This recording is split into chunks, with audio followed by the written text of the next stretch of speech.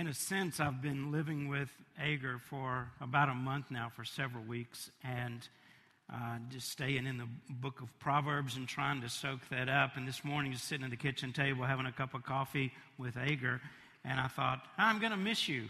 Farewell. And then I turned and said, hello, John.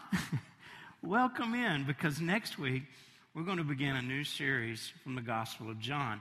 John has such a different perspective and different approach than any of the other New Testament writers, especially those who wrote the Gospel, Matthew, Mark, and Luke.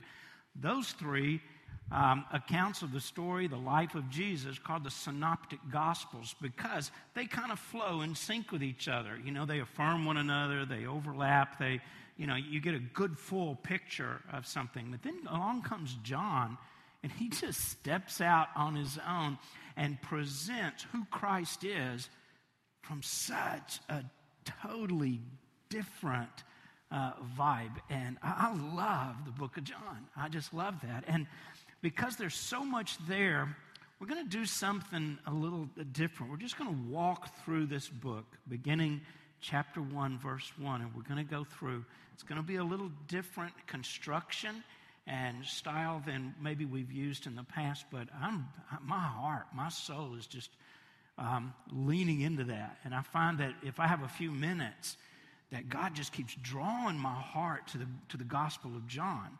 Like say, Agar, I'm going to miss you, dude. You've taught me so much over the last few weeks. But when I'm by myself and thinking, hey, I got 10 minutes, I'm just going to look at John. You know, do you ever do that? You just feel pulled back to something? So I'm anxious. I'm really looking forward to that. Last week, we considered Agar, who was a prophet, who was also, we found out, a list maker.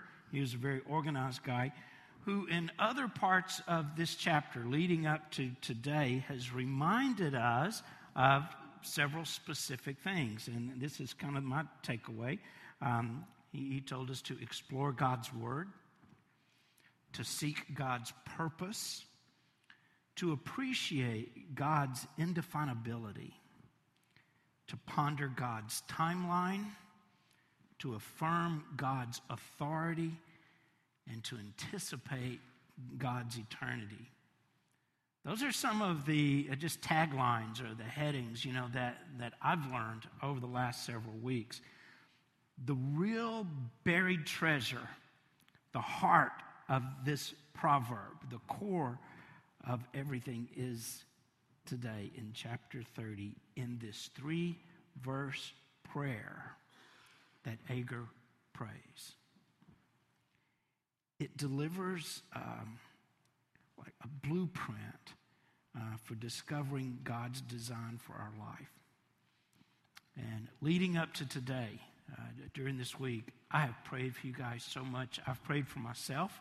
I've prayed for you. And I've kept it real simple. But one of the things that's become very repetitive in my prayers is that hopefully today, those of you who are wondering, God, where are you leading me? What direction are you going in? What do you want me to do next? That this might be the day that you begin to get answers. That you might go, oh, it was right there all the time. I'm really entrusting the Lord for that. Well, Agar's prayer begins brilliantly. It says this: 2 things I ask of you, Lord. Do not refuse me before I die. Keep falsehood and lies far from me. And give me neither poverty nor riches, but give me only my daily bread. Otherwise, I may have too much and disown you and say, who is the Lord? Or I may become poor and steal and so dishonor the name of my God. That's a really good prayer, isn't it? I find that sometimes if I pray and if I just drone on, and as I'm praying, I think of things to add to the list about me and stuff I want, it becomes a long list. And if we do that, we're really likely to add in all these items.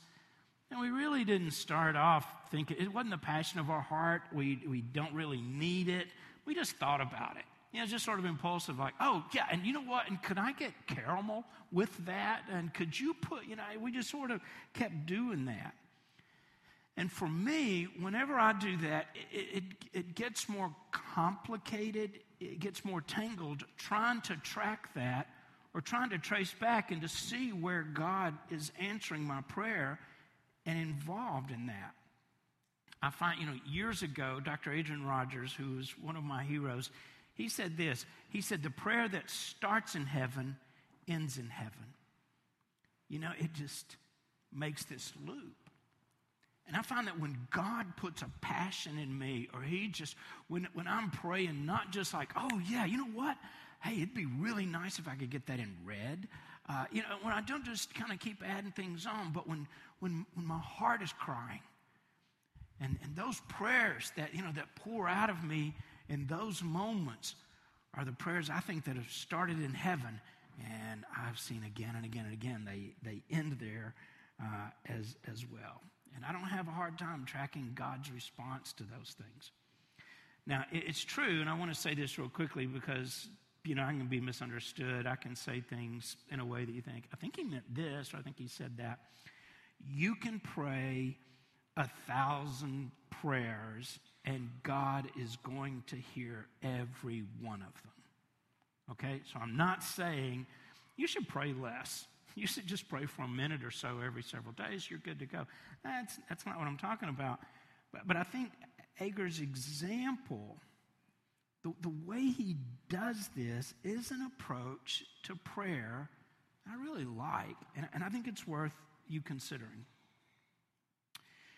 Because, when you get your prayer requests down to a specific, heartfelt desire, you're going to find yourself becoming more aware that God is working in your life and through your life and how he's doing that. You're going to begin to see, oh, wow, look how this lined up with that. It's just going to begin to fall into place.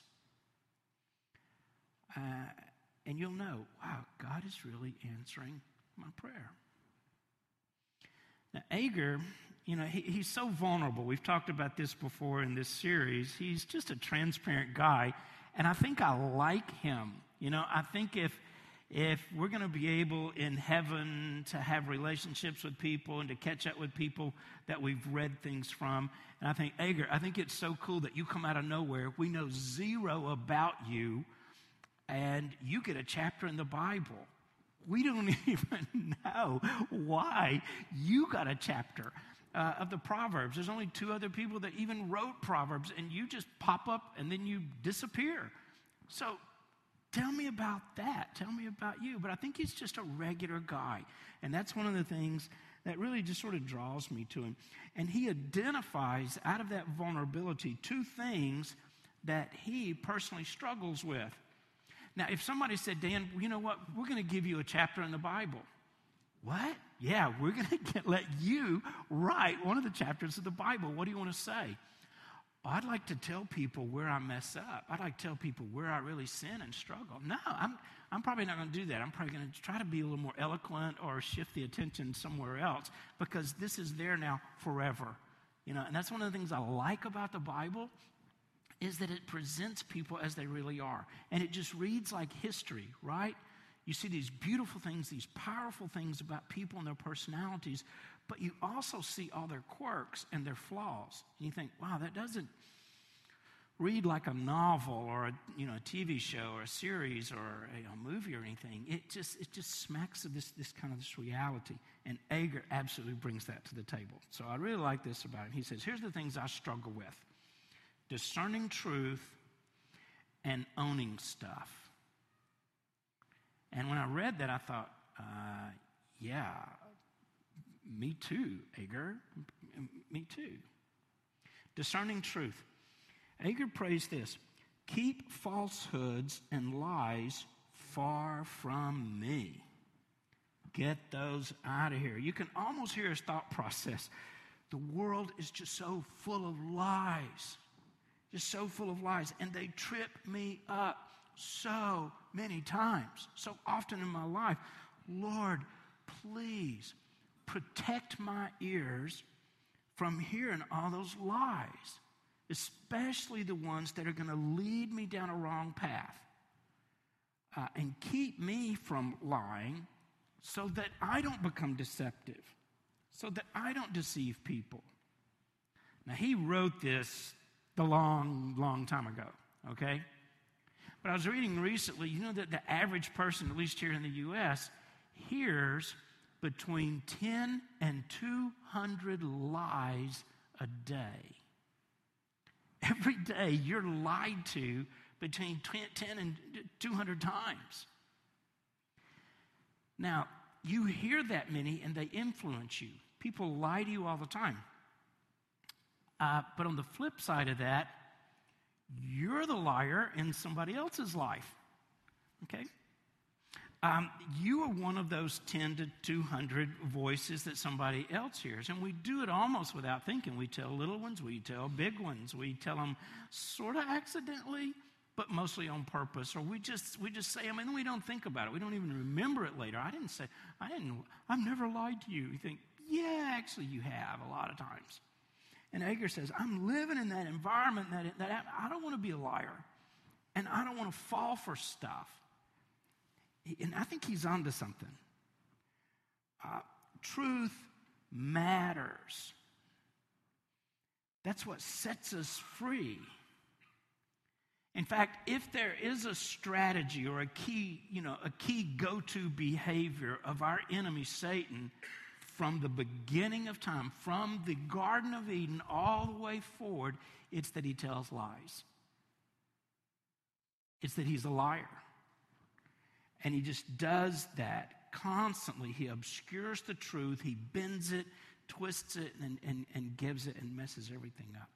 So part of Agur's prayer, he admits his brokenness before the Creator, and he says, I need help with this. I need help. And I know that comes from hearing truth, discerning truth, and speaking truth. So I don't know where and how loose you've gotten in that, or how gullible you are when you hear things, or what you say or you repeat, but it's really important that you pull back to this core value of just truthfulness. Just truthfulness. Everybody wants to know what's true, right? You don't want to believe just urban legends or gossip or something. I don't know if it's true, but I like it, or it sounds interesting, or, it sounds like something I'd like to say again, for whatever reason. Don't do that. Just deal in truth. Even crooks and liars may ignore the truth, but they want to know it. They want to know what's real. I mean, I don't want somebody to say, "No, do you want the truth, or do you want me to just tell you a lie?" Just tell me a lie. I don't care. I think, no, I want to know the truth. I want to know the real deal about that. And Agur's next request is not very typical. He's daring to pray for a life of moderation. Check this out. He says, give me neither poverty nor riches, but give me only my daily bread.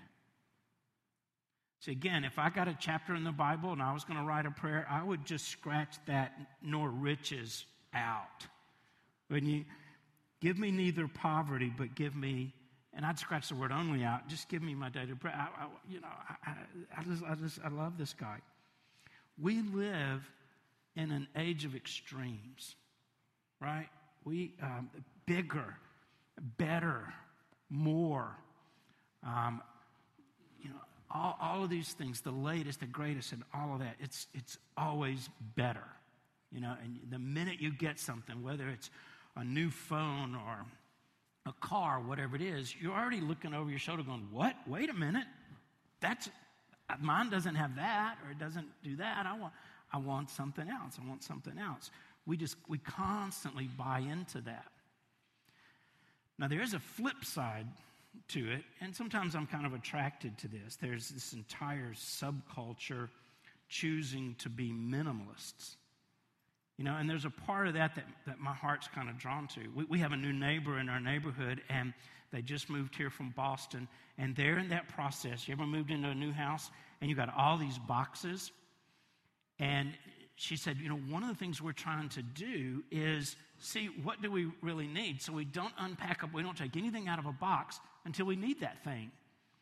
And she said, I came into the kitchen yesterday morning, and my husband's eating cereal out of a little Tupperware bowl. And it's one of those little square containers, like you store food in. And she said, okay, I'm going to go get you a cereal bowl. I'm going to go get a cereal bowl out of the boxes, and we need that. And I said, that's really a smart thing to do, because we've still got boxes that we moved into our house from our other house, from our other house, from our other house, and it's down in the basement, been there 20 years. We do that. We just accumulate. We've got so much stuff. How many shirts are hanging in your closet? How many, and you just go through and you think, well, I'm going to wear that again. You do that? I do that. I think, yeah, because I'm really losing pretty fast. I'm going to look good in that again. And maybe your spouse or your roommate looks at you and goes, I think you can give it away. I don't think you're going to wear that again. But we have a tendency. So sometimes minimalism, you think, just give me the basic stuff. Except my basic stuff would probably be a lot of stuff. How about yours? I think, well, no, I need that too. And you just kind of build back up again.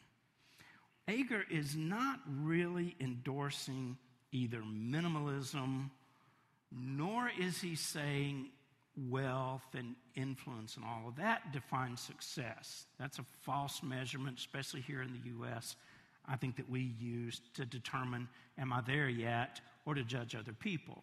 That's kind of the measuring thing. Agur identifies a balance, this perfect mix of getting what you need and then needing what you get. And that's it.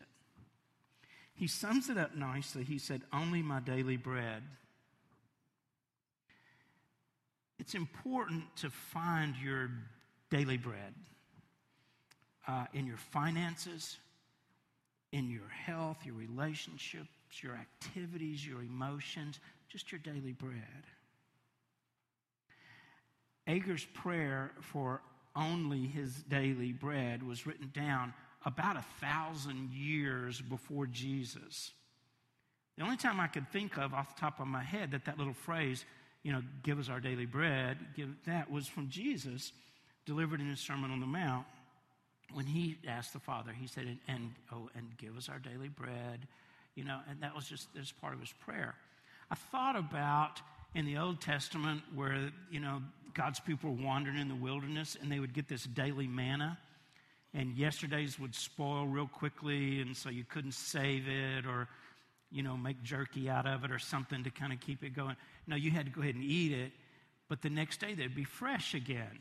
And so they just kept, they could make new, manna burgers and, bamama bread and, all of these things you could do with it. But then by the end of the day, you got to start over the next day. That's sort of what he's talking about. And a good picture. The words are comfortable for me to pray, and Lord, just give me my daily bread. Meet my daily needs. But I don't know if my heart always means that.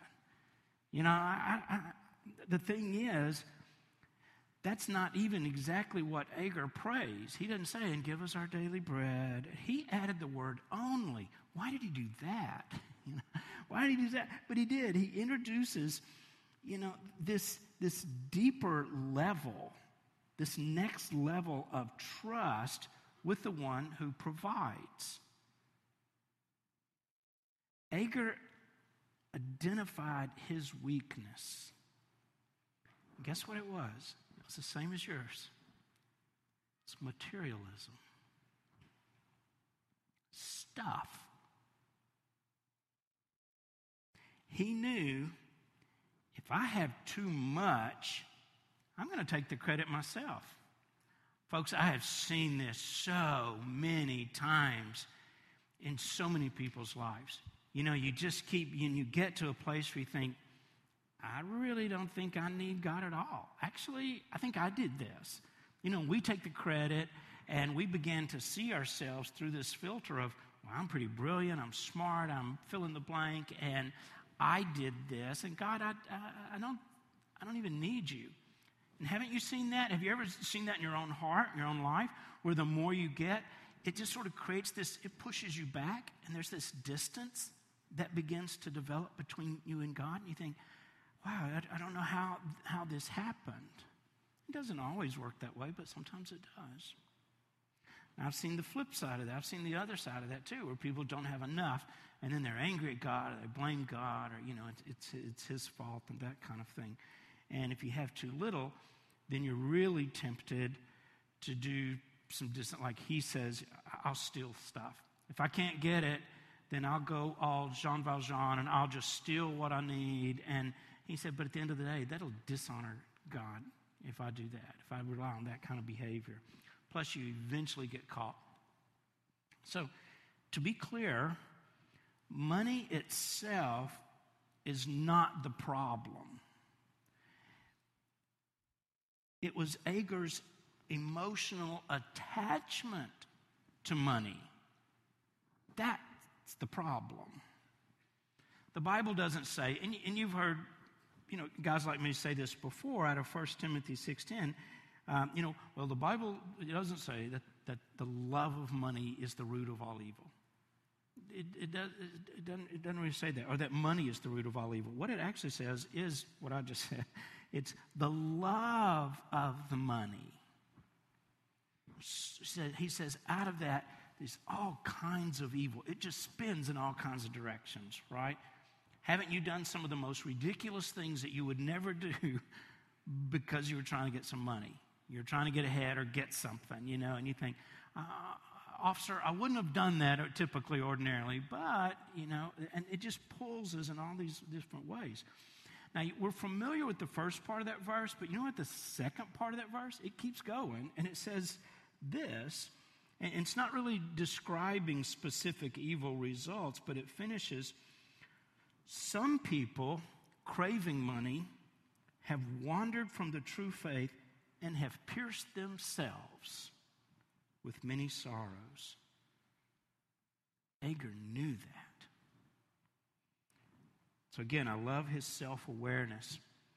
And he's praying, in essence, Lord, keep me in this place where I'm dependent on you, where you're in my life and I can have complete trust in you. And as I do that, I find this balance, and that's the sweet spot. That's where I want to live my life, because I can't do life without you. I can't live without you anymore. It's having somewhere in between too much and not enough is that beautiful place of contentment. You're just content. Just content. This theme of contentment pops up several times in the Bible. When I began to think about that, and I had just written out the word contentment, the first verse that popped into my mind, maybe it's the first verse that could have just popped into yours. It's Philippians 4:12. Paul says, I know what it is to be in need. I've been broke. I know what that's like. And I know what it is to have plenty.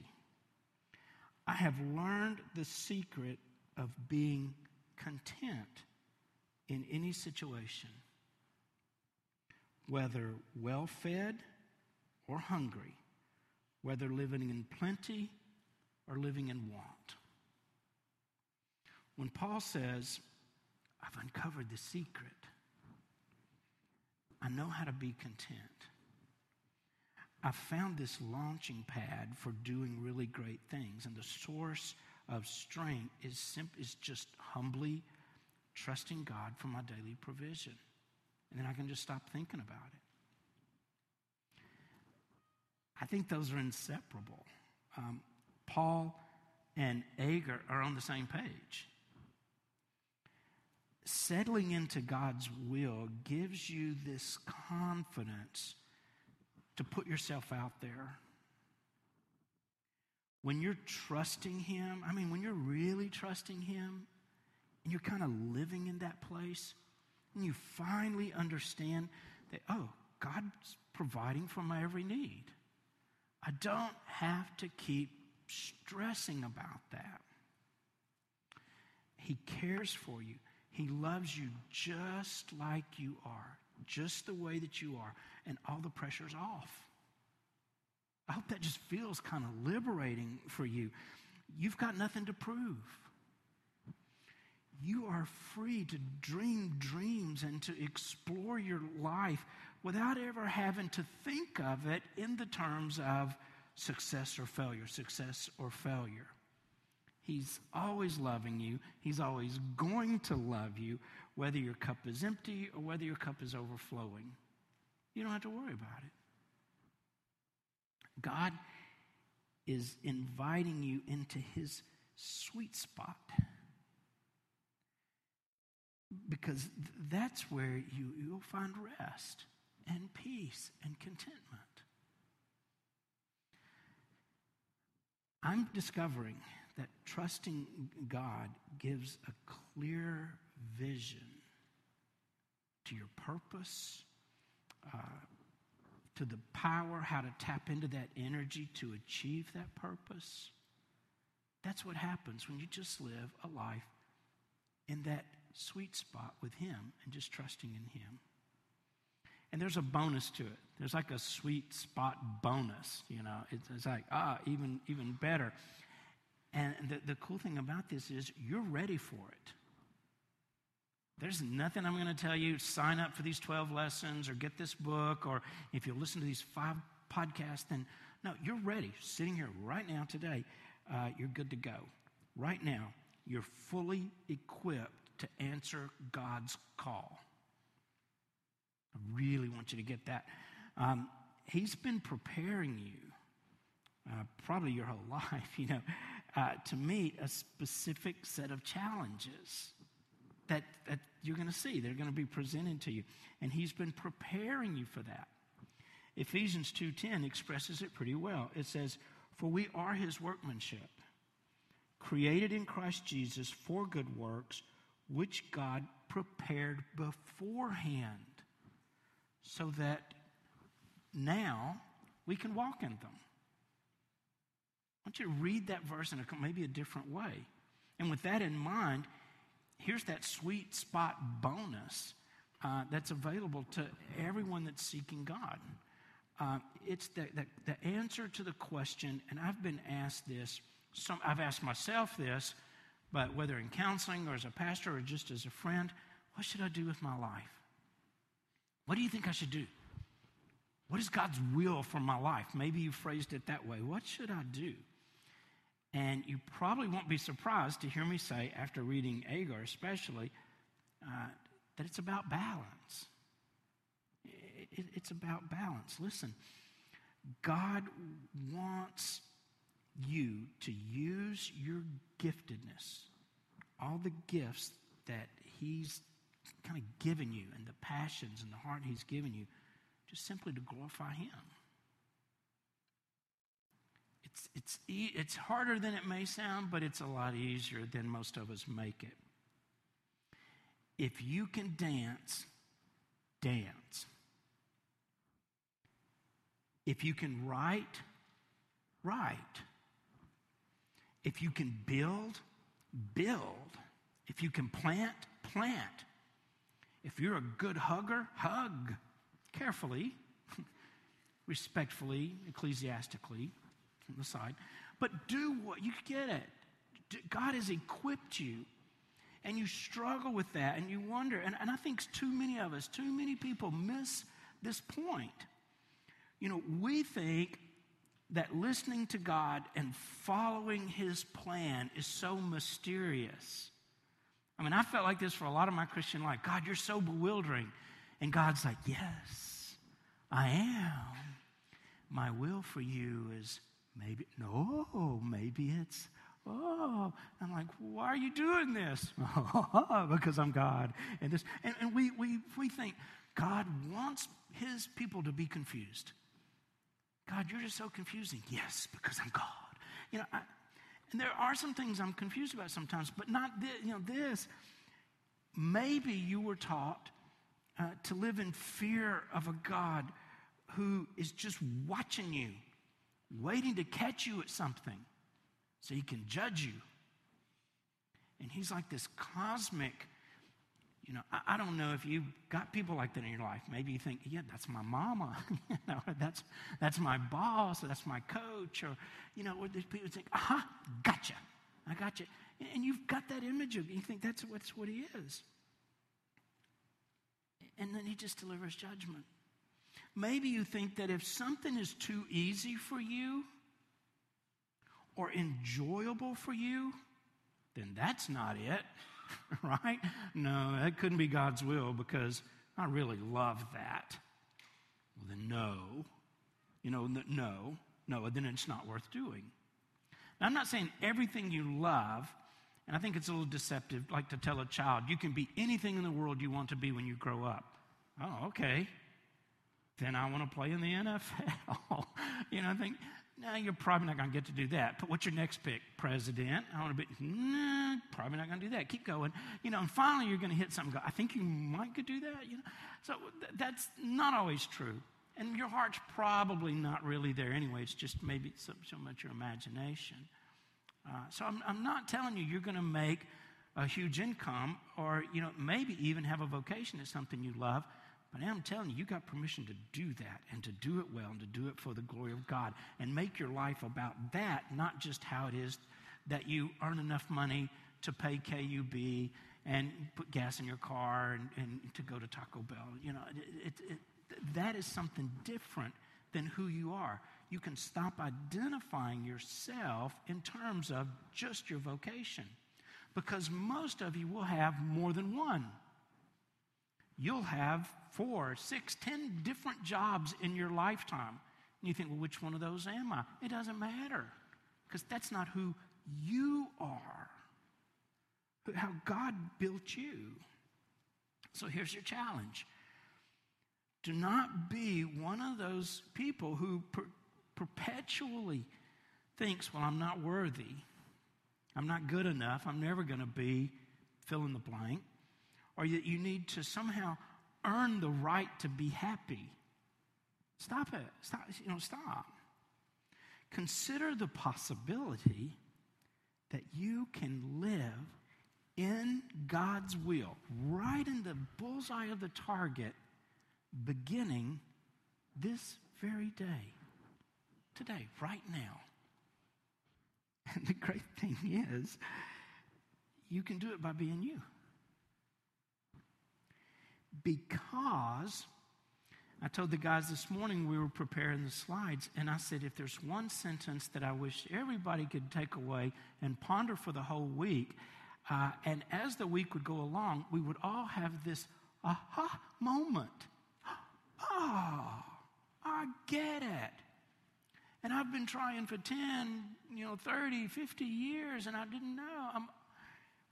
You already are God's workmanship. You're already God's workmanship. I know this is cheesy, and I don't like it when preachers do this, but I'm going to do this. I'm just going to say, I am God's workmanship. Will you say that with me? I am God's workmanship. Some of you said it half-heartedly because you don't really believe it.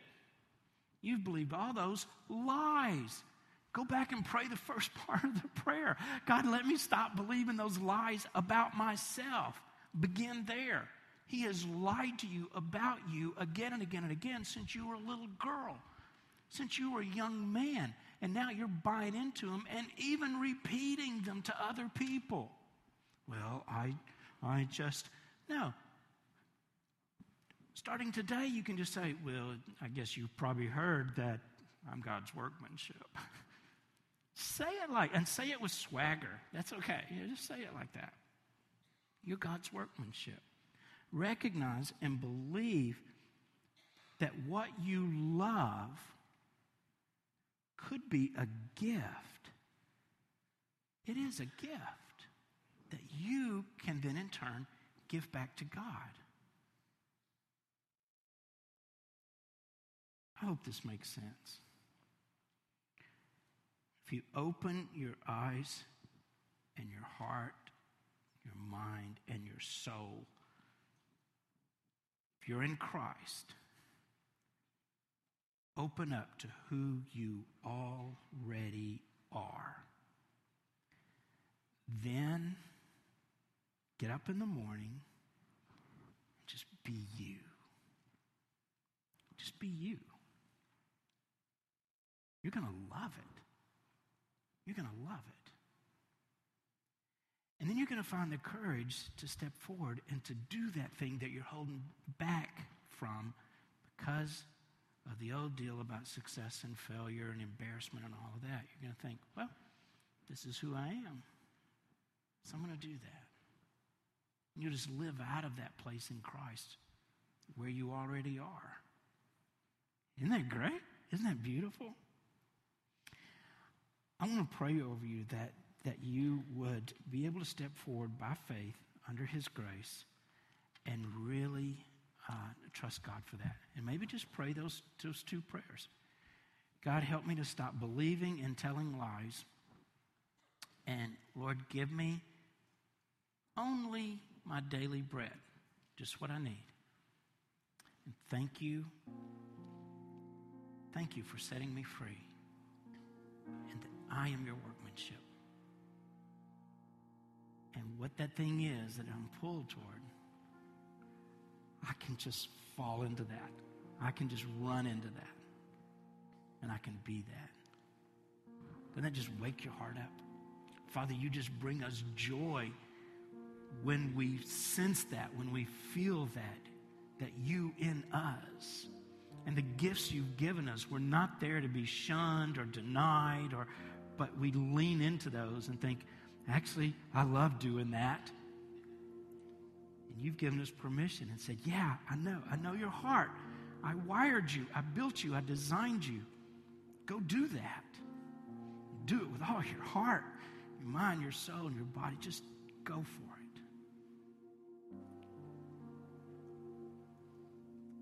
Thank you for being who you are in us. Now set us free, Spirit, in Jesus' name. Let's worship.